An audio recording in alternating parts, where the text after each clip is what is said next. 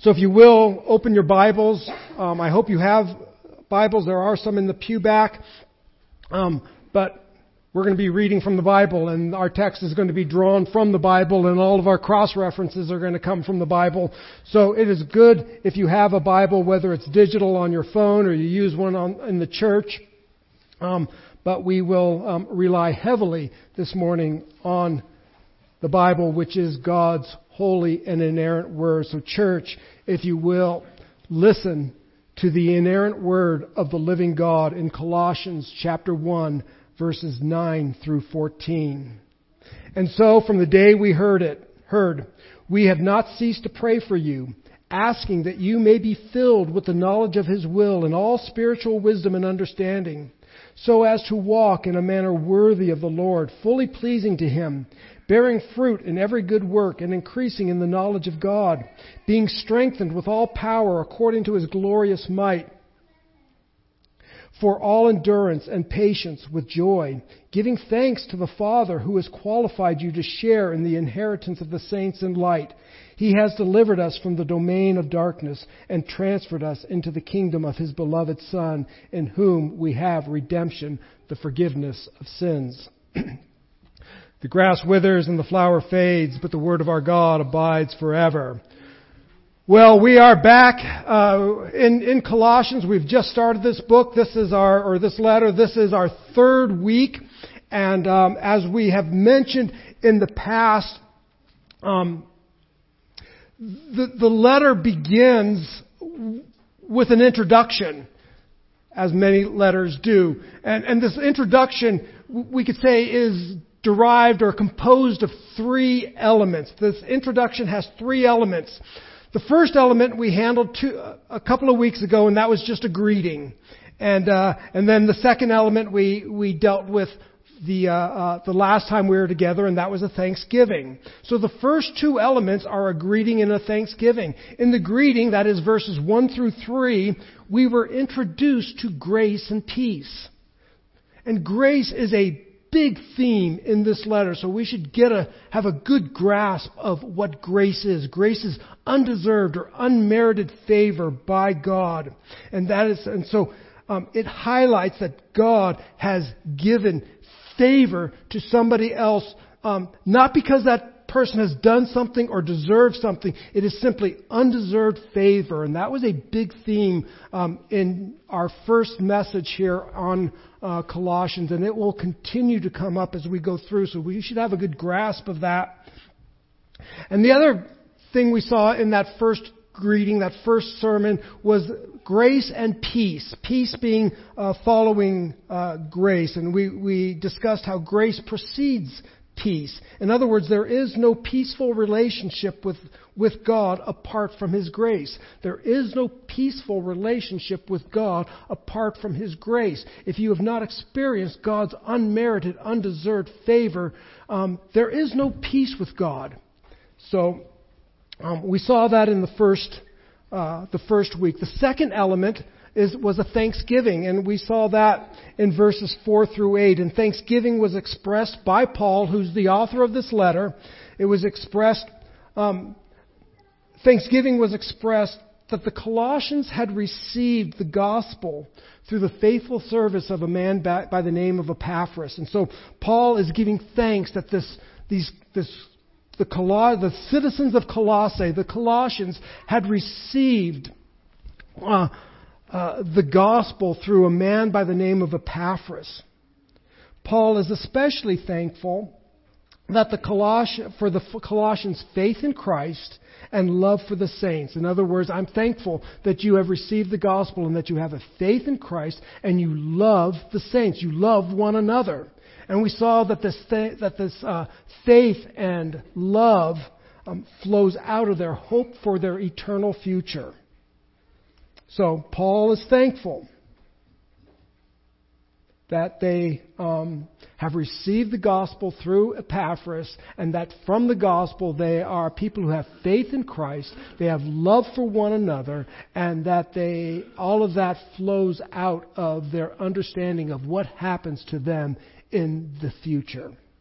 All right, so like I said, the introduction has three big elements. I just explained to you two. The two that we have covered, so let's talk about the third, because that's where we're going to go today. So let me give you a little preview. And prayer, then, is the third element of the intro, of the introduction. This is just the introduction to his letter. Next week, we'll get into the body of the letter, but we're still in the introduction. Three elements: greeting, thanksgiving, and today, prayer. It is Paul's prayer. Let me just note for you kind of quickly that verses 9 through 14 are a single sentence in the Greek. And so I am going to handle this entire section because it's just one sentence. I know in our Bibles it's probably multiple sentences, but it's a single sentence. And so I hope to be able to capture that thought in today's message. And there are three divisions in this prayer. And the first one is just the prayer itself. Paul prays. In fact, the title of my sermon today, if you look at the top of your notes, is Paul Prays. So, Paul prays. That's the first thing we'll address. The second is, basically Paul prays that they would know the will of God. We'll unpack that. The second major division of my message today is Paul prays that their life reflects the will of God. That they would know God and that they would live as though they know God. So there is a moral component. They don't just simply know God, but they act like they know God. We'll talk about that. And then finally, we will actually see Paul inform us of the will of God. If you've ever wanted to know what the will of God is, I will tell you what the will of God is, or at least a very small segment of it. Certainly we won't exhaust that topic, but we will look at it very, very briefly. So, that's our introduction. I need to breathe while I talk. So Paul begins this in verse 9 with this. And so from the day we heard, we have not ceased to pray for you. All right, so Paul is writing this letter since the day we heard. It's referring back since the day we heard of your reception of the gospel through Epaphras. We have not ceased to pray for you. Since we heard of how your faith in Christ and how you love one another, and all of this comes through the work of Epaphras, we have not ceased to pray for you. And so now Paul expresses his prayer. And Paul's prayer is very simple. From the day we heard of it, we have not ceased to pray for you, asking that you may be filled with the knowledge of His will in all spiritual wisdom and understanding. There's Paul's prayer. Got it? What does Paul pray? He prays that they would be filled with the knowledge of God's will in all spiritual wisdom and understanding. That's my prayer. That's his prayer. That's a good prayer that we can also pray. But Paul prays that they would know God's will. Now, when Paul is praying that they would know God's will, when he's talking about God's will, he is not talking about information regarding personal decisions. Like, okay, well, what is God's will? Should I go to this school or that school? Should I buy this house or that house? Should I marry this person or that person? Should I make this investment or not that investment? Should I wear black shoes or brown shoes today? That's not what he's talking about. He's not talking about some individual, personalized, what is God's will in the direction I take or the road I take or to work today. That is not what he's talking about. This is not a prayer in regards to some sort of personal decision. Oh God, what should I do about, what church should I go to? That's not what he's praying about. It is a prayer that they would be filled with the knowledge of the will of God. So, let's first talk a little bit about this idea of being filled with the knowledge of the will of God. Filling indicates that which characterizes the Colossians. So I pray that you would be characterized, filled with the knowledge of the will of God. This is a very important word in the book of Colossians. It has the idea of being made complete, or to be controlled by. Some of you may be familiar with the passage in Ephesians chapter 5:18. It says, "Do not be drunk with wine, but be filled with the Spirit." That is to be controlled by the Spirit. Don't be controlled by this other entity or don't be controlled by alcohol, but be controlled by the Spirit. So I'm praying that you would be filled, that you would be controlled by the will of God. We also see this in Romans chapter 1:29, maybe somewhat of a negative sense, but here it is. It says, "And since they did not see fit to acknowledge God, God gave them up."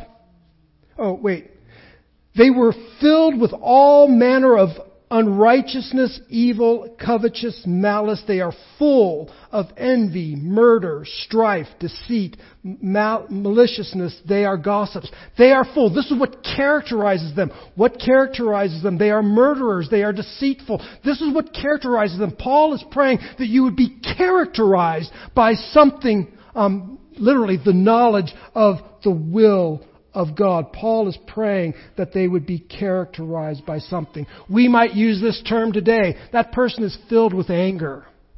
That person is filled with sorrow. Or I am filled with rage. It is that which characterizes the individual. And I think I put it in your notes, but note this. I wasn't going to include this in my message, but it's going to be important later down the road, and that is a little grammar geek that for us to understand. This idea of being filled, you should note that this is a passive verb. And so if you're visiting today, yes, we do deal with grammar. And a passive verb just simply means that that action is being done to the recipient. So Paul is praying that God would fill them with the knowledge of His will. He's not saying that I need you to go out and actually fill yourself with the knowledge of God's will. This is what we call a divine passive. That God would fill you with, that God would characterize you with an understanding of His will. It is God who fills the Colossian church with His will. So then we've looked a little bit at what it means to be filled. What is the will of God? What does it mean by, I want you to be characterized? I want God to fill you, to characterize you with the knowledge of His will. I'm going to define the will of God as used here, and I think as used mostly through the Bible, is a deep and abiding understanding of the revelation of Jesus Christ. That Paul prays that you would be characterized by a deep and abiding understanding of the revelation of Jesus Christ. I gave you numerous passages in your notes, but let me quote for you in Matthew chapter 7:21 something that Jesus says. "Not everyone who says to me, 'Lord, Lord,' will enter the kingdom of heaven, but the one who does the will of my Father who is in heaven." Jesus is not saying that only those who go to the right school or choose the correct house or wear the right shoes or something like that. I prayed for God to give me His will, and He told me to go to this school to marry this person, but if I got it wrong, then I'm in trouble. That is not what He's saying. He is saying, I want you to know and have a knowledge of the abiding revelation of who Jesus is. Paul prays that the Colossians would be characterized as people who know what God has said. What a great prayer. I pray that you would know what God has said. I pray that God would fill you, that He would act upon you in such a way that you would know what He has said. This is an important prayer, especially considering the context of Colossians, or the setting of Colossians. It is an important prayer because in Colossae, there is an outgrowth or prominent in the city are false teachers who are promoting what we would say is secret knowledge about God. We know we have this secret knowledge, and for an appropriate fee, we will be happy to impart that knowledge of God to you. Paul is saying, you don't need those teachers, and you don't need to pay them an appropriate fee. I'm praying that God will fill you with the knowledge of Himself. That's what I'm praying. And today many will inform you of what God has told them. And we should not be surprised, because the serpent in the very beginning said, "Has God said?" Hath God said? Really? Is that really what God said? Let me tell you what really is going on. And there are people in Colossae who will say, listen, I know Paul and the apostles, they say one thing and all, but let me tell you the real skinny behind this whole Christian thing. And if you pay me, I'll tell you. Paul is saying, listen, I'm praying that God fills you with the knowledge of His will. You do not need to pay some false teacher. You do not need to pay the serpent to interpret hath God said. And I pray that you would be filled with the knowledge of His will in all spiritual wisdom and understanding. Probably a lot there to unpack. I'll be fairly brief. Basically, Paul is praying that they be Spirit-led, that the Spirit is the source of this wisdom, that the Spirit is the source of this understanding. As the Colossians make their way through the influences of the first century, that they would not be led by smooth, persuasive speech or flattering words, but that they would be informed by the Spirit of the living God. Church, the ability to discern truth and make godly decisions is important and necessary for us in a culture that is distant and far removed from the things of God. We need that same spiritual wisdom in the 21st century as people who claim to be the voice of God seek to add to what God has already sufficiently revealed. And we're inundated. Our ability to communicate and to interact with people is so massive now. There are so many voices coming at us from so many different directions. And so we do need to be led by the Spirit in the wisdom and understanding of the knowledge of the will of God. So that's Paul's prayer. It's very simple. We have not ceased to pray. I love that. We have not ceased to pray for you. And what have we prayed? We pray that you might be characterized by the knowledge of God's will, led by the Spirit. That's what Paul is basically saying. So, that's his prayer. Paul has a desired outcome. In other words, Paul doesn't just pray that they would have this. Paul's praying that if you have the knowledge of God's will and all spiritual wisdom and understanding, that will affect how you live. That will have an effect on the way you live your daily life. And so we come to verse 10. So as, look at that key term, so as, I'm praying this so that you would walk in a manner worthy of the Lord, fully pleasing to Him. So I want you to walk in a manner pleasing to God. Knowledge of God's will should produce action. Knowledge of God's will should impact the way you live your life. Basically, Paul is saying, I want you to know the path of God so that you take that path. Many know the will of God, but they don't walk it. Jesus said that in Matthew 7:21. Not everyone who says to me, Lord, Lord, they may know He's Lord, but they did not do the will. They did not walk the walk. Paul is now praying that you would know God's will so that you would then walk in a manner that is pleasing to Him. I won't go into great detail, but perhaps read Proverbs chapter 2, verses 12 through 20, because here we see the path of the wise and the path of the fool. And the path of the one who ends up, the path that leads to destruction and the path that leads to a joyful life.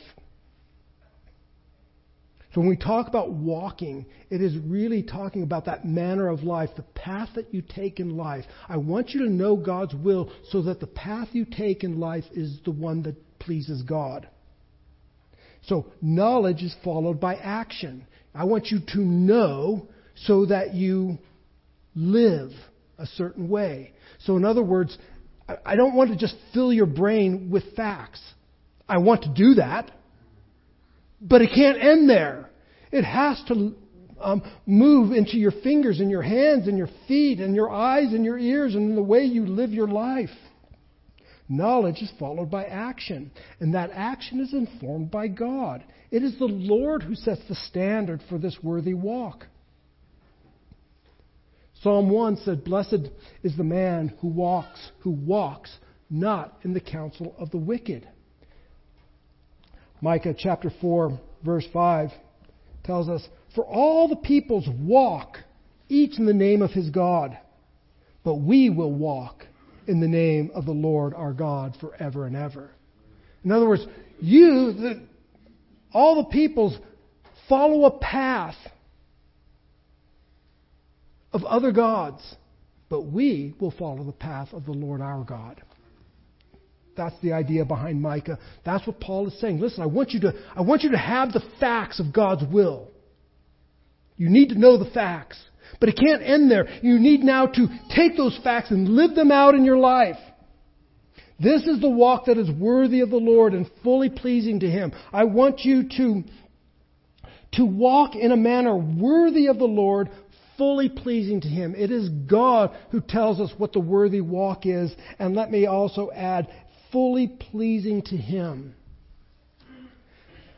This was probably one of those things when I first became a Christian, maybe was a barrier to me, and I've learned was a lie. But the idea, well, if I become a Christian and I begin to serve God and serve Christ and do all of these things, then I'm just going to have a boring, unhappy life. I'm not going to be able to do all the, quote, fun stuff that I do now. Like, drink a lot and then spend the rest of the night over a toilet, puking my brains out. Yeah, that's great. How fun that is.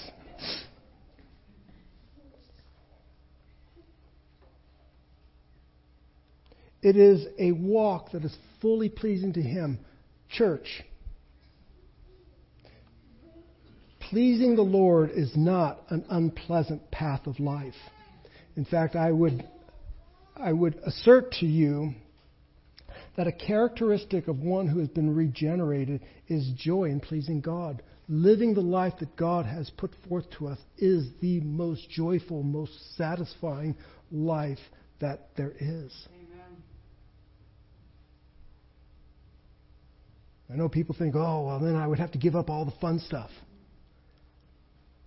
Actually, God will replace it with new, even better stuff. Our greatest joy then is found in pleasing God, and our greatest fear is in dishonoring God.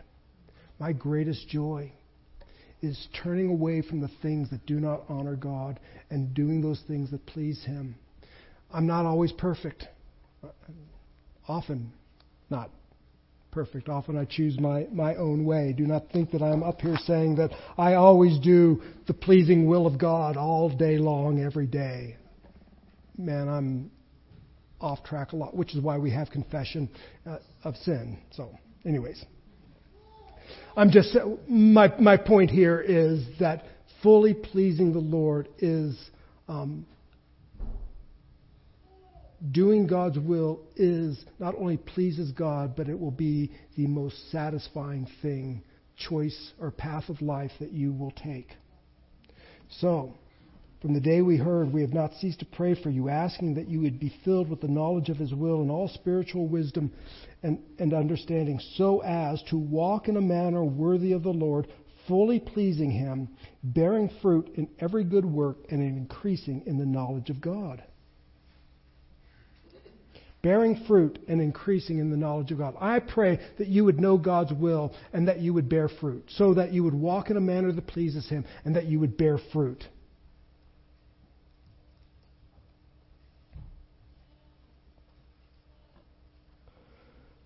This certainly has creation overtones.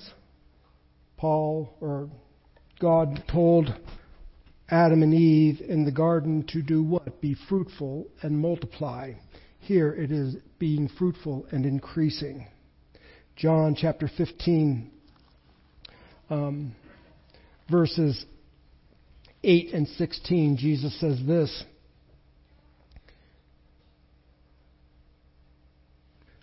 By this is my Father glorified, that you bear much fruit, and so prove to be my disciples. And then in verse 16, Jesus said, you did not choose me, but I chose you, and appointed you that you should go and bear fruit, and that your fruit would abide, so that whatever you ask in my Father's name, he may give it to you. So the command is that we would bear fruit. Paul here is praying that as you know the will of God, one of the products of that prayer of knowing God's will is that you would bear fruit. Galatians chapter 5, 22 and 23 details the fruit of the Spirit. And that you would increase in the knowledge of God. So I'm praying that you would know God's will, so that you would choose the path that honors God, and you would bear spiritual fruit. And you can look at that Galatians passage to give you a good rundown of that. And that, as we read in Jesus' words, is why he called us to bear fruit, and that you would increase in the knowledge of him. So here once again, we have the knowledge of God. I want you to know God.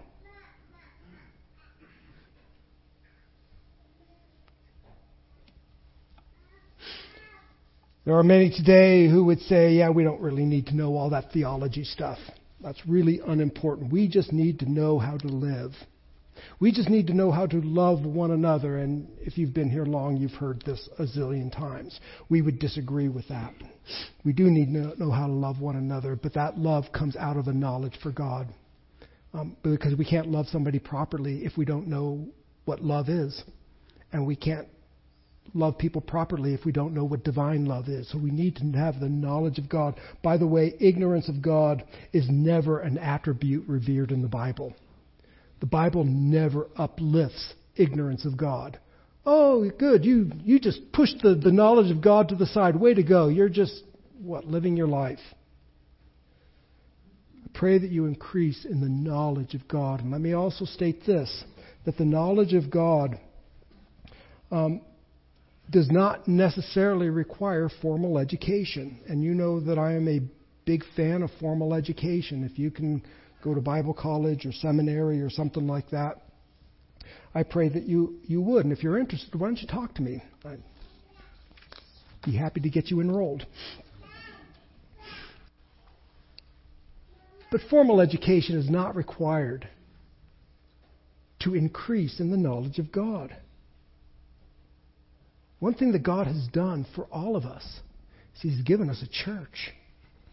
The church is one of the key means by which we might increase in the knowledge of God.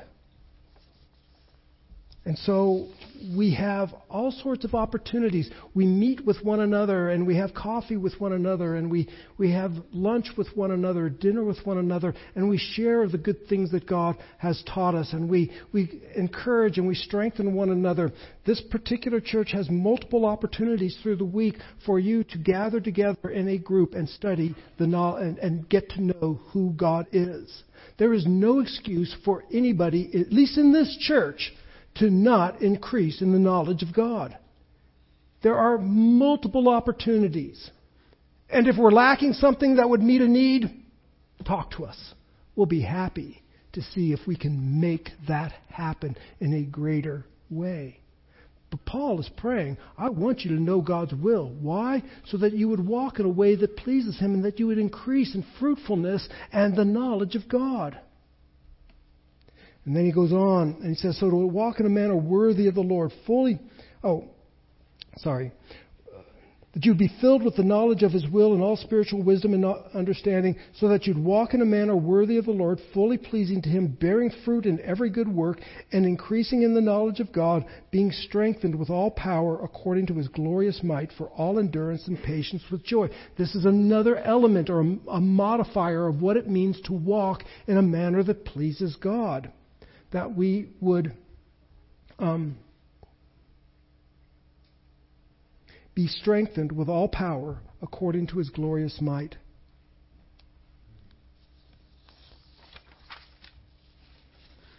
God has filled us with the knowledge of His will for a purpose. Paul prayed that you would know God's will. Now he's saying, I pray that this knowledge would have a purpose. That purpose is to walk in a manner that is pleasing to Him. It would bear fruit, that your knowledge of Him would increase, and that you would be strengthened with all power. All power. All power. I'm going to just say to the highest degree, to the nth degree, to whatever, infinity. I'm praying that you would know God's will so that you would walk in a manner pleasing to Him, being strengthened with all power. And the measure of this strength is according to His glorious might. So, all right, that one caused me to pause for a little bit. According to His glorious might. If He didn't include the word glorious, I would have been fine. According to His might, I would have said, awesome. But He adds the word glorious. So what do we mean by glory or glorious? Well, it's a word that's used throughout the Bible. I think it's one that Christians often take for granted, and we use maybe unknowing of exactly what the idea. The way I define glory, maybe this isn't the best definition, but it works for me. I'll share it with you. If you hate it, then find a better one.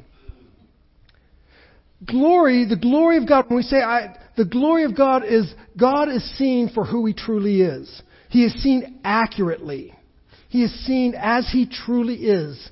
And so when we say, I want to see the glory of God, that means I want to see God as He truly is, unfiltered, without any alloy, without any shield, or I want to see Him truly. I don't want any lie or mistruth to enter into my understanding of who God is. I want to see Him as He truly is.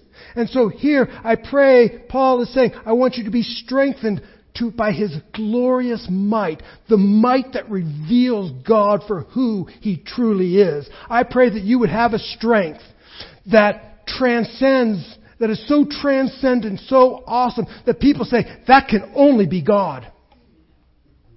That must be God, because that's not the person. That it shows, it's a might, a strength that shows and puts God on full display. This might, this glorious might, is epitomized in the resurrection of Jesus Christ. Because who can raise the dead? Only God. That's the glorious might that Paul is talking about here. I pray that resurrection might, strength, be given to you. It puts God on full display. It is, and note here, it is God who's doing the strengthening. Here's another passive verb. It is God who is doing. I pray that you would be strengthened. Not that you would strengthen yourself. This is not, well, go and lift some weights and then you'll be strong. This is that God would fill you with Himself so that His might would be on full display in your life. Specifically, endurance and patience. Oh. God would empower you to endure. Usually when we talk about endurance would suggest a difficult situation. And patience suggests difficult people. I pray that God's glorious might, that God would be on full display in your life when you are in a difficult situation, that you are able to hold up in that difficult situation and, yes, deal wisely with difficult people. Well, we can probably still say amen. But then Paul adds, with joy. What? Did he really say that? Why didn't he just leave it alone? That God would fill us with all joy Or with all endurance and patience. That's enough. With joy? You mean I got to deal with that group of people with not only patiently displaying God's splendor? I like that. But with joy? This is why it must be God. Those of you who are teachers, if you have kids working with, it's everybody. If you work for somebody, if you have employees working for you, if you are a teacher, if you have kids, yes, you have a need for God's glorious splendor to work through you in all endurance and all patience. And by golly, we need God to be on full display if I'm going to do it with joy. Church, you may have experienced uncommon endurance or patience, and you wondered where it came from. You might get through something in the day. It's like, I don't know how that happened. But that customer, that parent, that person, that kid of yours, honey, ran me to the end. And yet I was able to handle it with joy. Do you wonder where that... Maybe that's happened. Maybe it's yet to happen to you. You say, well, I wish that would happen to me someday. Paul is praying that you know the will of God so that you would walk in a manner worthy of Him and that He would strengthen you with this endurance and patience, and you would do so joyfully. Giving thanks to the Father. Paul now, who has qualified you to share in the inheritance of the saints. Now the Colossians are the ones who give thanks to God. Paul has already given thanks for the Colossians. Now he is praying that the Colossians would give thanks to God. And thanks is an important theme here in the book of Colossians. And as I've mentioned earlier, thanksgiving implies reception of something unearned. Thanksgiving implies a gift. We give thanks for that which we have received that was unearned, a gift. It's like, wow, why did I get this? Why did you... When I first started working in a bike shop, I think I was hired around October, somewhere in there. And in December, I'd only been working there a couple of months, and I got this huge check from my boss on a Friday, which was payday. And it was a big check. And just so you know this, I probably cost that shop untold amounts of money that they had not planned on spending. I showed up every day, but they probably were thinking, oh man, I made a mess of some. I broke that computer more times than you want to know. And I got this big check, and I thought, oh, well, that's probably my Christmas bonus and my paycheck. And the next day, I got my paycheck. That was all Christmas bonus. That was all a gift. It was an undeserved. I did not deserve any Christmas bonus. I just started working there. I had probably cost the shop a bunch of money. I did not deserve anything. I deserved my work hours. My next paycheck, I deserved that. I earned that. But the check prior to that was an undeserved gift. That's what we mean by thankfulness. Usually arises from getting something that you didn't earn or that you didn't deserve.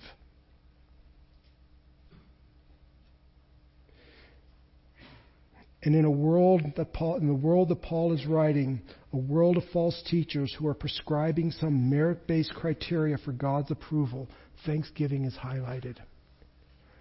The false teachers in Colossae are saying, God, you perform this way, and then God will repay you this way. There is a trade. There is a payment. There is a salary. I did X. Now God is required to follow with a certain payment. That's a wage. That is not grace. And so Paul wants the church of Colossae to be thankful. And thankful for what? Or they describe the God who they give thanks to. Look how God is described.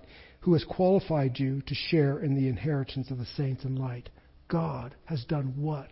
Qualified you. I want you to give thanks to God who has qualified you to share in the inheritance of the saints in light. This idea of being qualified is He has made you sufficient. Your sufficiency to share in the inheritance given by God comes from God. Church, let me repeat that. Your sufficiency to share in the inheritance given by God comes from God. We might call this an alien sufficiency. That is, the sufficiency is outside of us. I'll just ask, what has qualified you to share in the inheritance that God has provided? What have you done? What great thing? What have you earned? What have you merited?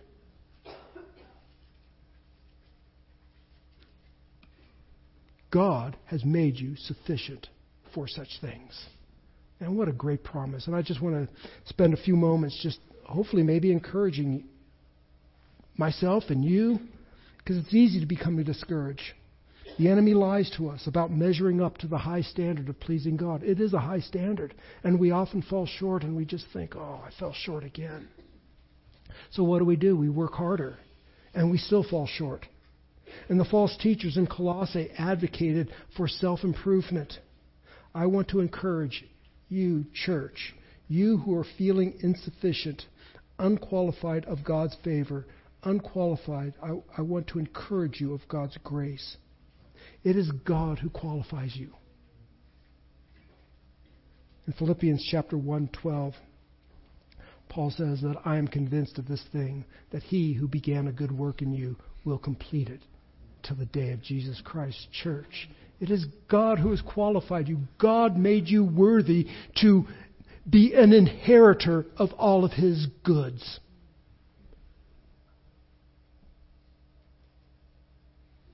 An inheritance is given to the Father's children. And God qualified you when He transferred you from the domain of darkness into the kingdom of His beloved Son. So, church, God has qualified you to share in the inheritance that He has for His children. And then finally, I want to share with you the will of God. This isn't exhaustive. This isn't complete. We could go on and on and on and on, but Paul prays that they would be filled, characterized by the will of God. Here is the will of God. He has delivered us from the domain of darkness and transferred us to the kingdom of His beloved Son, in whom we have redemption, the forgiveness of sins. What is the will of God? That you would be delivered from the domain of darkness, transferred to the kingdom of His beloved Son, in whom we have redemption, the forgiveness of sins. This is the will of God on display. A knowledge of God's will. What has God... Remember, I defined it as... What has God done in Christ? Well, here He has delivered us from the domain of darkness and transferred us to the kingdom of His beloved Son. This is Exodus language. Read Exodus chapter 6 through 8. He has what? Delivered us from the domain of darkness. People, Doug Moo in his commentary says, people who have not been rescued by God in Christ live in a power structure that is characterized by the forces of chaos, evil, and judgment. But God has delivered us from a power structure that is characterized by the forces of chaos, evil, and judgment. And He has not just delivered us and brought us into some, nondescript place, but He has transferred us to the kingdom of His beloved Son. That is the place where the reign of Christ is fully realized. So what is the will of God? The will of God is that He would deliver us from the domain of darkness, transfer us into the kingdom of His beloved Son. This is what Paul is praying. I'm praying that you know the will of God. I'm praying that you know this. If you know nothing else I've said, I pray that you would know this. And it would transform your life. It would change the path you take. It would change everything about you. Transferred us into the kingdom of His beloved Son. The next question is, how does that transfer take place? I'm glad you asked.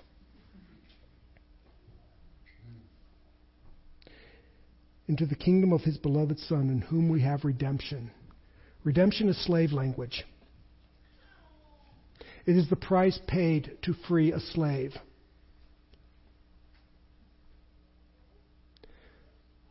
We have this redemption in His beloved Son. The price paid to to free a slave. Christ paid that penalty. You and I are the slaves. Christ paid the price to free us and deliver us from the domain of darkness and bring us into where He reigns supreme. He purchased us. We are His possession.